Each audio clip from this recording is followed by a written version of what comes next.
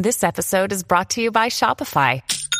Forget the frustration of picking commerce platforms when you switch your business to Shopify, the global commerce platform that supercharges your selling wherever you sell. With Shopify, you'll harness the same intuitive features, trusted apps, and powerful analytics used by the world's leading brands. Sign up today for your $1 per month trial period at shopify.com/tech, all lowercase. That's shopify.com/tech.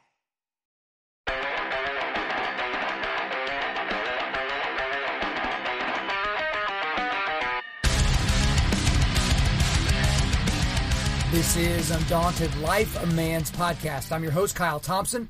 Let's get into it. All right, guys, so here's the thing. People get mad, and they get mad online.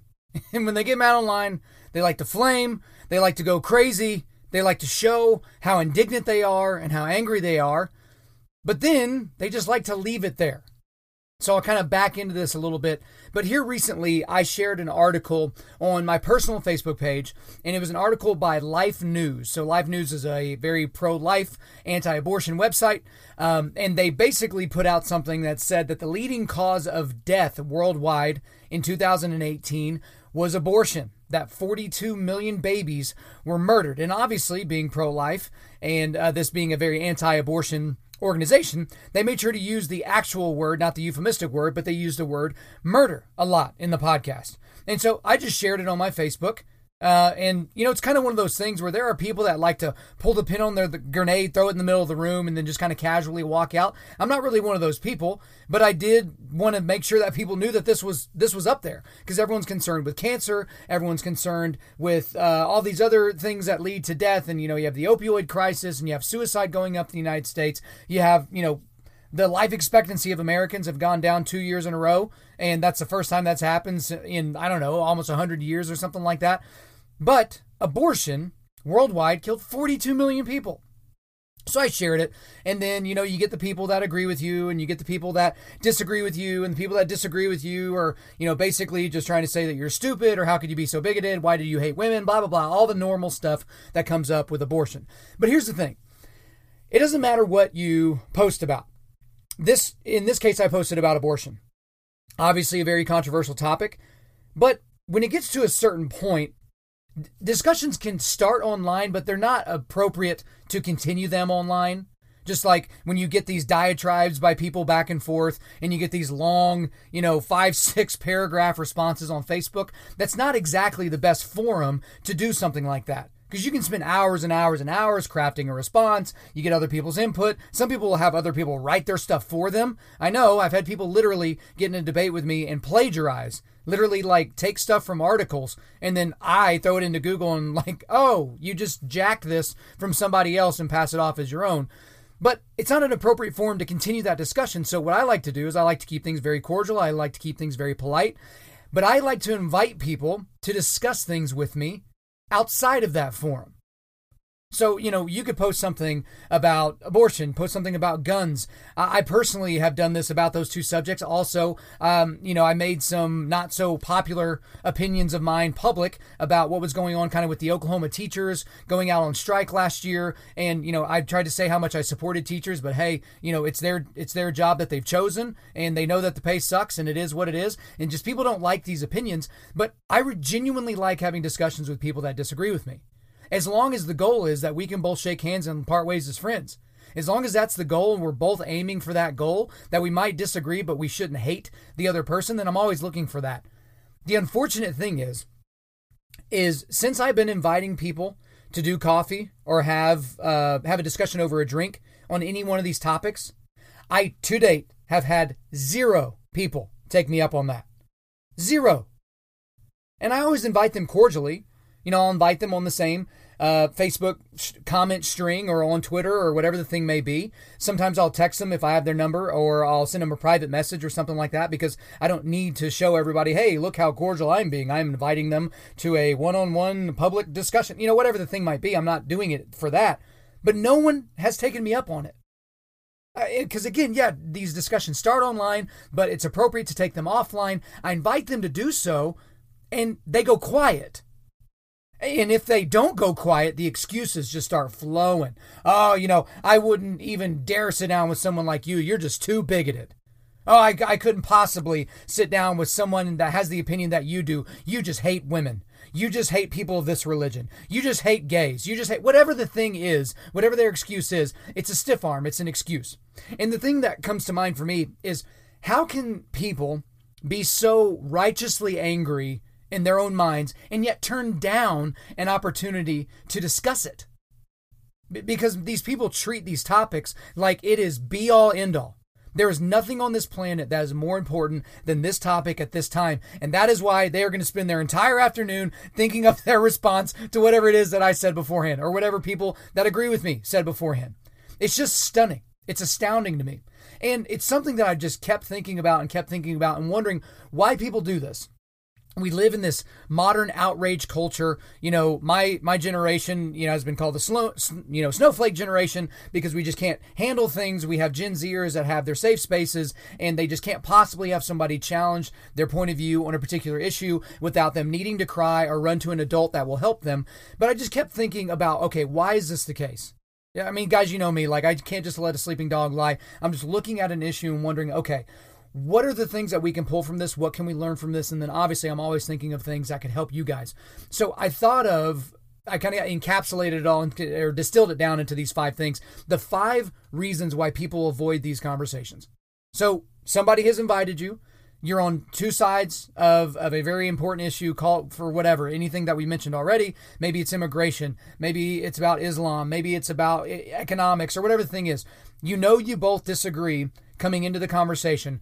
What are the top 5 reasons for people avoiding these conversations? So the first thing is they're afraid of their ignorance being exposed. That's why people won't get into these conversations. Because I think some people know that they can spout a few little pithy comments, things that they maybe gotten from somebody else, maybe someone they follow on Twitter, or some sort of a talking point from their party or some of their favorite people or their organizations. It's just these comments that they throw out there. But they don't have any backing for them. They don't really understand why they said such a thing. They just know that this is something that they've heard parroted by somebody else, and then they parrot themselves.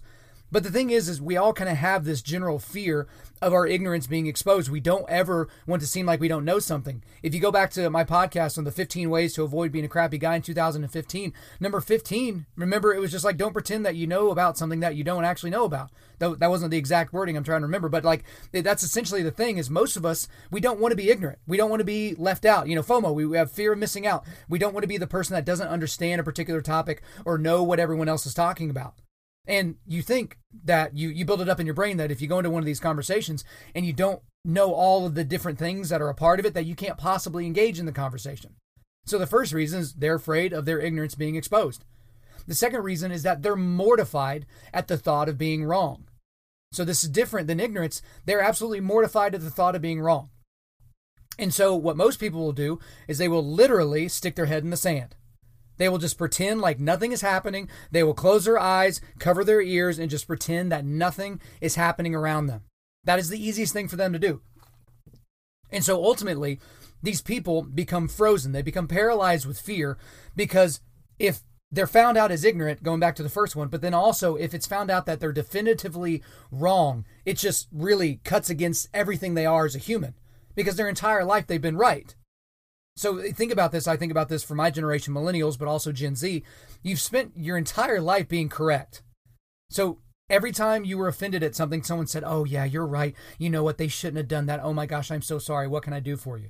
It's like, oh gosh, there's probably some other ways of doing that. That's going to help build some resilience and build some confidence in these people and steel their resolve. But, they don't really like to do that. So the second reason is that they're mortified at the thought of being wrong. Now, the third reason is that they have no interest in knowing if they are wrong. So this is attached to the previous one. They have no interest in knowing if they are wrong. So here's the thing. I've told you guys a lot. I've told you this a lot on the podcast. The big thing is the thing that has saved me from a lot of these useless debates, whether this is in person or on social media or any of these types of things, is that if I'm wrong, I want to know it.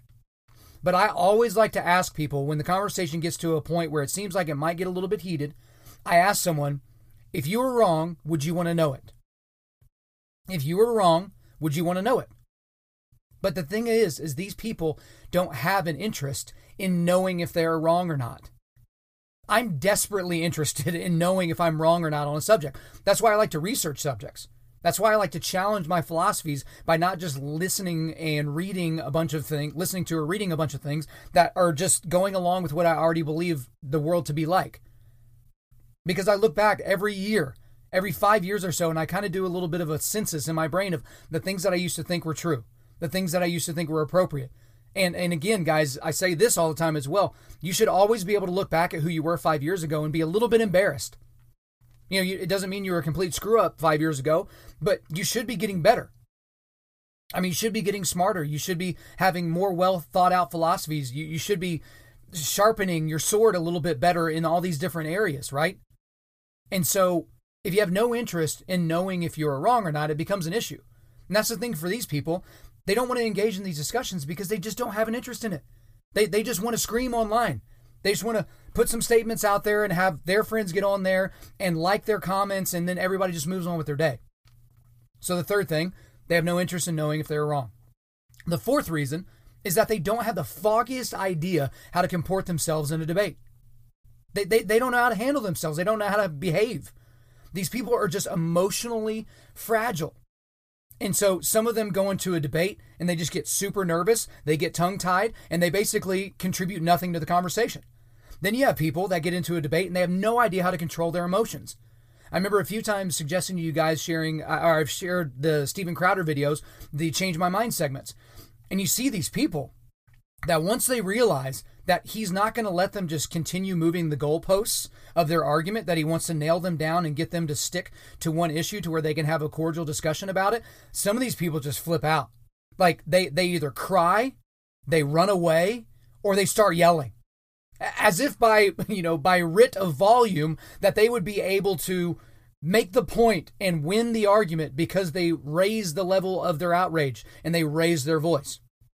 And I just got to tell you, I have no idea of a time in my life where I won a debate and was on the right side of the debate because I screamed the loudest. But that's the thing, is these people don't know how to handle themselves. And it's a really horrible quality to have, because life is really tough. Life is full of tough decisions and tough times in your life. And if you don't know how to handle yourself, even with a friend of yours that just wants to know where you land on a particular issue, good grief, you're going to have issues moving forward. How in the world are you going to encourage a child to not be emotionally fragile if you're sitting there like, you're made of glass? It's an issue. So the fourth is they don't have the foggiest idea of how to comport themselves in a debate. And the last one is simply that they're cowards. These people, for the most part, are keyboard tough guys and gals, right? They can say all the things that they want, and they can be mega confident and mega intellectual as long as they're behind the keyboard. They are petrified of confrontation. The idea of sitting down in front of somebody, oh, buddy, because then they have to filter. I mean, that's the thing that you see all the time. If you look on Twitter is especially bad for whatever reason. But look on a Twitter account of like a famous person. Even if they post something, a picture of their dog or a picture of their family going out to eat or just something really, really polite and nice, just look at the comments. Like, they are astounding. Some of them are violent. They're vile. They're sexually gross. I mean, the things that you see people say, they would never have said these things in person. Because that's the thing that we run into with the social media generation is in 140 or 280 characters, you can just stream of consciousness, whatever's in your brain, and just put it out there into the world. And my goodness, like, most people's thoughts just need to stay in their brains. And I just got to be honest, if there was a transcript of the thoughts that I had in a 24-hour period, you guys would be mortified. And this would be the same way with you as well. Like, we're all jacked up. We all have ridiculous things that go on in our brain, and we think of horrific things in a day in, day out basis, and it's just normal because it's in our brain. And 30 years ago, even 20 years ago, 15 years ago, we didn't really have a forum to just let those thoughts out. And now we can. And so what this leads to is if you're a naturally cowardly individual, you will get a little puffed up at the opportunity to get at somebody, right? I'm going to say what I got to say. I'm going to say my piece. You know what? I'm even going to confront this person. I'm going to insult this person. I'm going to call this person stupid. I'm going to call this person ignorant, whatever the thing may be. And there is a 0% chance that you would have said that to their face. 0% chance. And I feel like a lot of us have been there, guys. You get a little bit brave when you're behind that keyboard because you know that person is not waiting for you outside your door, right? Now, you might see them that week at school. You might see them that week at work. You might see them at the next family reunion, whatever the thing may be. But by that time, everyone's had a chance to cool off, and maybe they'll forget what I said and that kind of nonsense. You're not expecting them to ring the doorbell, right? So again, guys, to recap here, the top 5 reasons why people avoid these conversations. Number 1, they're afraid of their ignorance being exposed. Number 2, they're mortified at the thought of being wrong. Number 3, they have no interest in knowing if they are wrong. Number 4, they don't have the foggiest idea how to comport themselves in a debate. And number 5, they're cowards. And so in turn, guys, obviously I'm always looking for opportunities to help give you guys any wisdom that I'm able to espouse on any of these topics, or to distill these things down to where you can use them.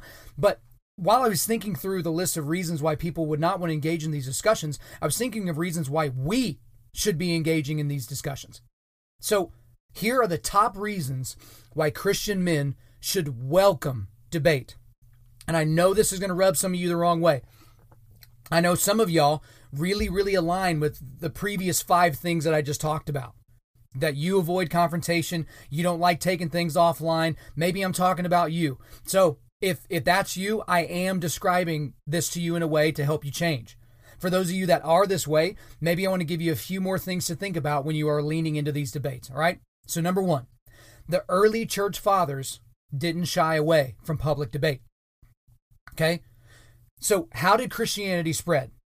It spread by people boldly proclaiming the gospel message. And again, the people that spread the gospel initially were not people that just heard about the gospel. These are people that saw Jesus, saw the resurrected Jesus, spent time with the resurrected Jesus. Okay? These were not people that just heard from a person who heard from a person who heard from a person, right? These are people that had direct contact with Jesus himself and or the men that he walked around with for 3 years of his worldly ministry, right? And guys, read the book of Acts. The book of Acts, I feel like, doesn't get nearly as much play as it should.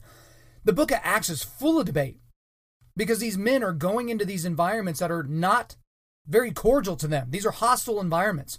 And they're spreading a message that was so anti everything that was being espoused at that time. Because it was either an atheistic worldview, or it was just basically a Jewish-centric worldview that Jesus was not the Messiah, or it was the Roman worldview with all these different gods that you had to worship and sacrifice to, and all these different things. It was such an insane time to claim that there was a singular God, and the singular Savior was Jesus. Absolutely insane time to do that. And these early church fathers didn't give a crap. They walked right into the lion's den over and over and over and had these conversations. They didn't shy away from it. And the thing was you can be bold without being a dickhead. Like, you can absolutely do that. That you can go into these situations, have these conversations with these individuals, change their minds, change the minds of the people that are paying attention to you and listening to this back and forth. And that's an incredible thing, and it's incredibly powerful. So number 1, the early church fathers didn't shy away from public debate. And this leads right into number 2. The reason why Christian men today should welcome debate is because current high-profile church leaders do shy away from public debate.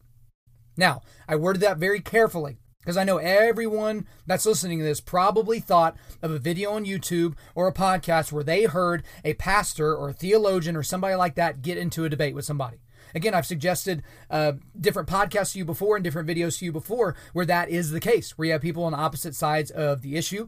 And there's the Unbelievable podcast with Justin Brierley that they constantly do that. They usually have someone on the secular side of an issue and someone on the Christian side of an issue, and they do a fantastic job of showing great cordial debate.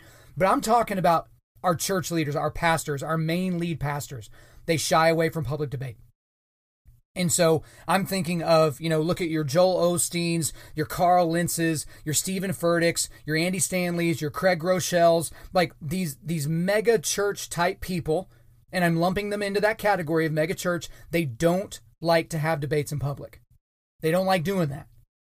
And I think it is to the detriment of the people of God. I honestly think that. because these people are the leaders of the church, but they stay behind their people. They're leading these people. They're going to have to give an account for how they've adjusted themselves to lead the flock, but they are not going out in the world and defending Christ in a way that would be exciting for us or be a time for us in their flock to learn from them. So it's an issue for me because some of my favorite pastors and some of the pastors that I listed, I do appreciate them and like some of the things that they do, but they don't like to get into these public debates, and it would be helpful.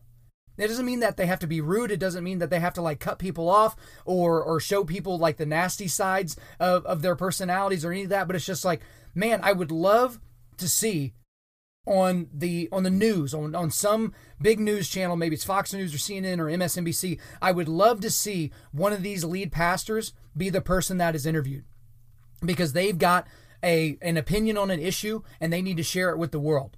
Because their opinion should directly reflect what the gospel says and directly reflect what the other parts of the Bible says. But they don't like doing it. Typically, your pastors that like to go into these debates are not widely known. You know, not everyone knows who Jeff Durbin is, right? Like not everyone knows the guys from Cross Politic that don't mind going into these different issues with people that are on the opposite side where it could get a little bit nasty. But even for me, like, again, the guys that I really like, you know, Matt Chandler and Tim Keller and all these guys that I really do like and appreciate their ministries. It's just like, man, I would really like to see them be a little bit more bold. I'd like them to stay outside of the church walls long enough to where they could get into a public debate with somebody because people are going to see that. People are going to come to Christ. Like, I love what RZIM does. I love what Ravi Zacharias and his crew does because they're going into these hostile environments all over the world. And in America, they're going to technically hostile environments at university campuses, and they're challenging the way people think. It's like, look, if this is what you're thinking, you are wrong. It is not an opinion. You are just flat out wrong. But then there are times where there is an opinion, and they're giving an apologetic. They're giving a reasoning behind why they think their opinion is best, why it is more reasonable to believe in this thing as opposed to that thing. But we're not getting that from our church leaders. And I don't know why. Like, what would be the loss? Potentially they embarrass themselves. You know, maybe Matt Chandler gets on the other side of the stage from, you know, Steven Pinker or, you know, another one of the new wave atheists or something like that. What's the worst that could happen? A bunch of atheists in the crowd sneer at you and laugh. They do that anyway. Like, what would the problem be? And so this is my challenge to any lead pastors that listen to this or people that have direct lines to lead pastors. You need to encourage them to do this. There's nothing wrong with it. Have public debate. Make sure there's a lot of people around because you're probably going to be able to share the gospel and get people closer. All right, guys, the third thing here is that cordial debate is a great way to show someone the love of Christ. Okay, so John 13:34-35 is one of my favorite two verses, one of my favorite groups of verses. This is Jesus talking to his guys. It's at the Last Supper. He's talking to him, and this is like his lean-in moment. Guys, lean in. If you don't hear anything else that I say tonight, or if you haven't heard anything I've said for the last 3 years, this is what I want you to take away, right? A new command I give you, love one another. As I have loved you, so you must love one another. By this, they will know that you are my disciples if you love one another. Here's the thing about love, guys. Placating someone and telling them that they're doing it right or that everything they're doing is acceptable is not love. That's the thing that people love to say. I was just listening to a public forum today where someone said, why can we believe in the God of Christianity when all that Christians seem to do is hate people? Right? That they just don't love people, even though they espouse to love people, right? Well, it's because of your definition of hate. Because for you, your friend that is transgender, you're trying to affirm that. You're trying to affirm this, but what you're doing is you're affirming a mental illness. This person needs help, and here you are saying, nah, man, you look great in a dress, right? It's not something you should be doing. You're not loving that person by doing that. You're actually performing hate. That's what you're doing in that situation. But the way that we can show love in a public debate is by controlling ourselves, by remaining calm, by being stern when we need to be stern, by interrupting when it's appropriate to interrupt, by never attacking the person, but always attacking the stupid ideas. One of the best Two of the best people that I've seen do this, that I've mentioned a billion times on this podcast, are Jordan Peterson and Ben Shapiro. So Ben Shapiro is normally in, a staged environment where he is behind a podium and people are asking him questions, and then they have a little bit of an interaction with him on the stage and them in the audience. So just the fact that he is on stage with the bigger microphone and they are in the audience with someone who can snatch the microphone from them at any moment. Ben Shapiro is always in a place of power. So it's not exactly like a public forum debate, but he has been across the stage from people where he has done actual debates, and he is one of the most skilled debaters that we've seen in certainly modern conservatism.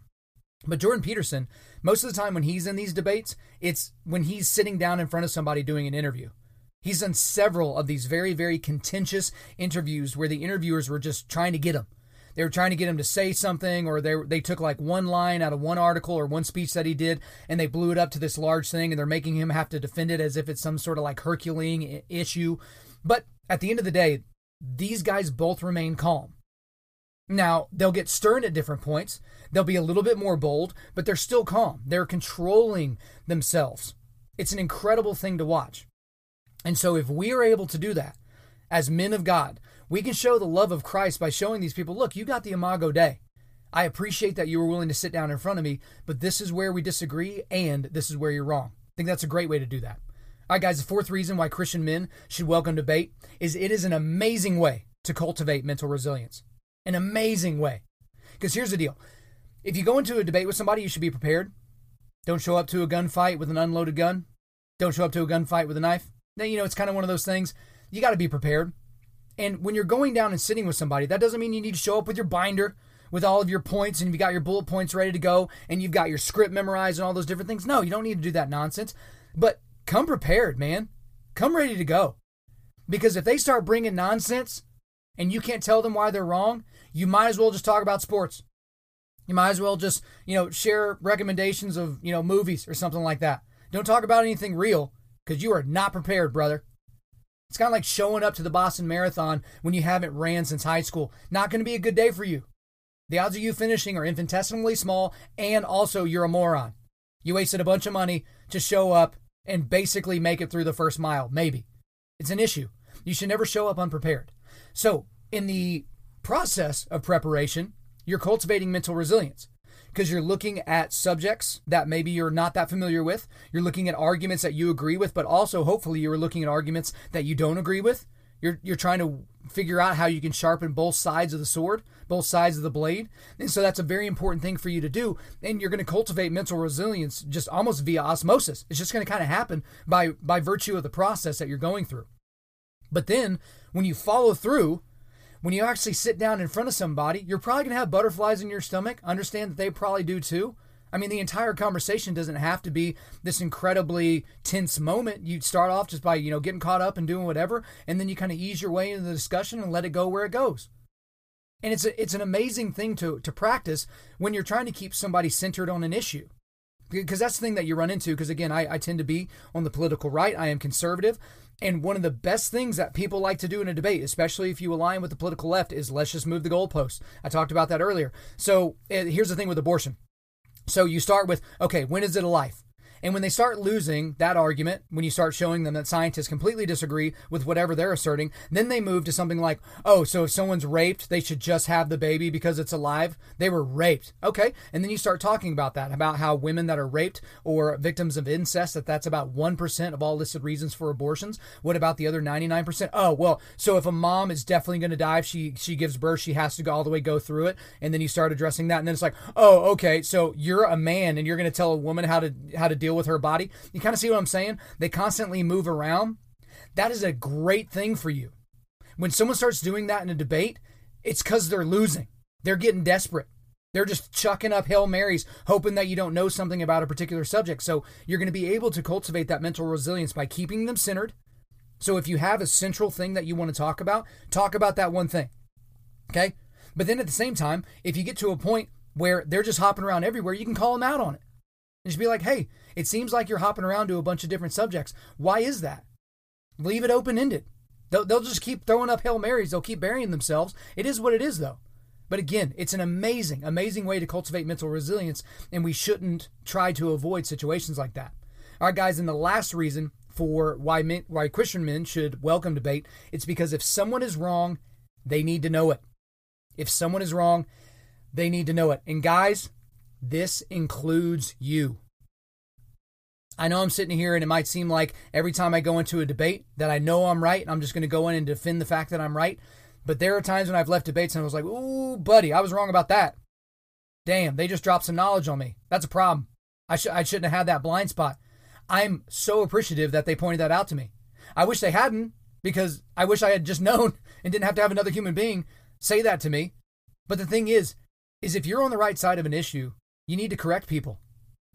Because here's the thing, if you're having a debate, you're probably not having a debate about something stupid. You know, which team should have been in the college football playoff? Okay, which guy should have won the Heisman? Like, who do we think is going to get divorced in Hollywood this year? Whatever the stupid thing that it is that you like to talk about with your friends. When you're getting into a debate, it's about something serious. Think of whatever serious thing that's going on in government or in society or any of those types of things that would cause you to have any of that angst when you're talking with somebody. These are real issues. And here's the thing, not everybody can be right. Not everybody can be right. I had a guy last night that I was just trying to get him to admit that there was one best way to do this particular thing. He's like, oh, well, you could do it this way. No, I said, no. I'm being specific here. I'm talking about the best way to do this. There can't be multiple best ways because definitionally that doesn't work. That this is the best way to do this thing. And he just couldn't quite get that. But that's the thing, is if somebody's wrong, you need to tell them. I mean, just think about it. I can't really think even off the top of my head of a silly example, but just think if you kept doing something wrong your entire life. Or maybe shoelaces. Maybe you like tie your shoes and every single day your shoelaces come untied because you've been tying them wrong. Like, why wouldn't you want someone to show you a way so you can tie your shoes to where they say tie it all day? Like, there's so many examples like that out there that don't make huge societal shifts and changes. But some of the discussions that you might have with people can have that effect. And you should lean forward into those opportunities as many times as you get them. So guys, just to recap everything that we talked about, the top 5 reasons why people avoid these conversations, these debate conversations, are these. Number 1, they're afraid of their ignorance being exposed. Number 2, they're mortified at the thought of being wrong. Number 3, they have no interest in knowing if they are wrong. 4th, they don't have the foggiest idea how to comport themselves in a debate. And 5th, they're cowards. And guys, again, the top 5 reasons why Christian men should welcome debate. Number 1, the early church fathers didn't shy away from public debate. Number 2, current high-profile church leaders do shy away from public debate. 3rd, cordial debate is a great way to show someone the love of Christ.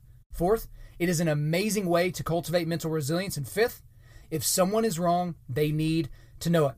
So guys, we hope that is helpful for you, and we hope you're able to utilize some of this and enact it in some of the ways that you do life and how you walk through life with your friends, all right? Before we let you guys out of here, we're going to do a quick resilience boost. As you know by now, we are a men's ministry, and our mission is to cultivate manly resilience. And specifically, we do that by providing content that forges spiritual, mental, and physical toughness. So today, we're actually going to shift gears a little bit. We're going to talk about physical resilience. So I don't know if all of you know this, and if you're not currently following us on Instagram, you can find us at Undaunted Life on Instagram, at Undaunted Life. Every Tuesday, I post a workout of the week. Okay. Sometimes I'm showing you different moves. Sometimes I'm just describing different moves. Sometimes I've got a list of things that you should do there. And in the description, I kind of show you.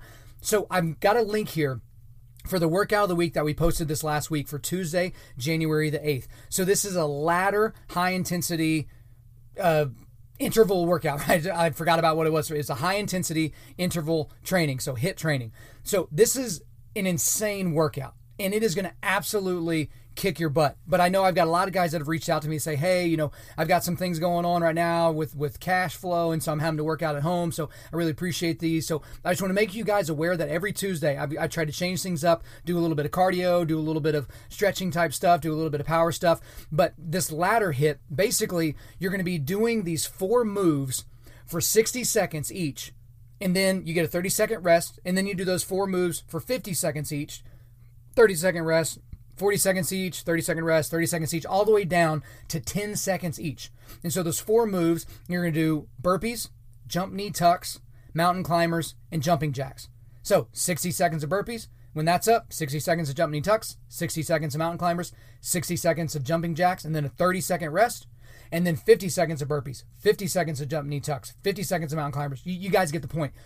It is absolutely brutal. If you add all the time up, it's a fairly lengthy workout.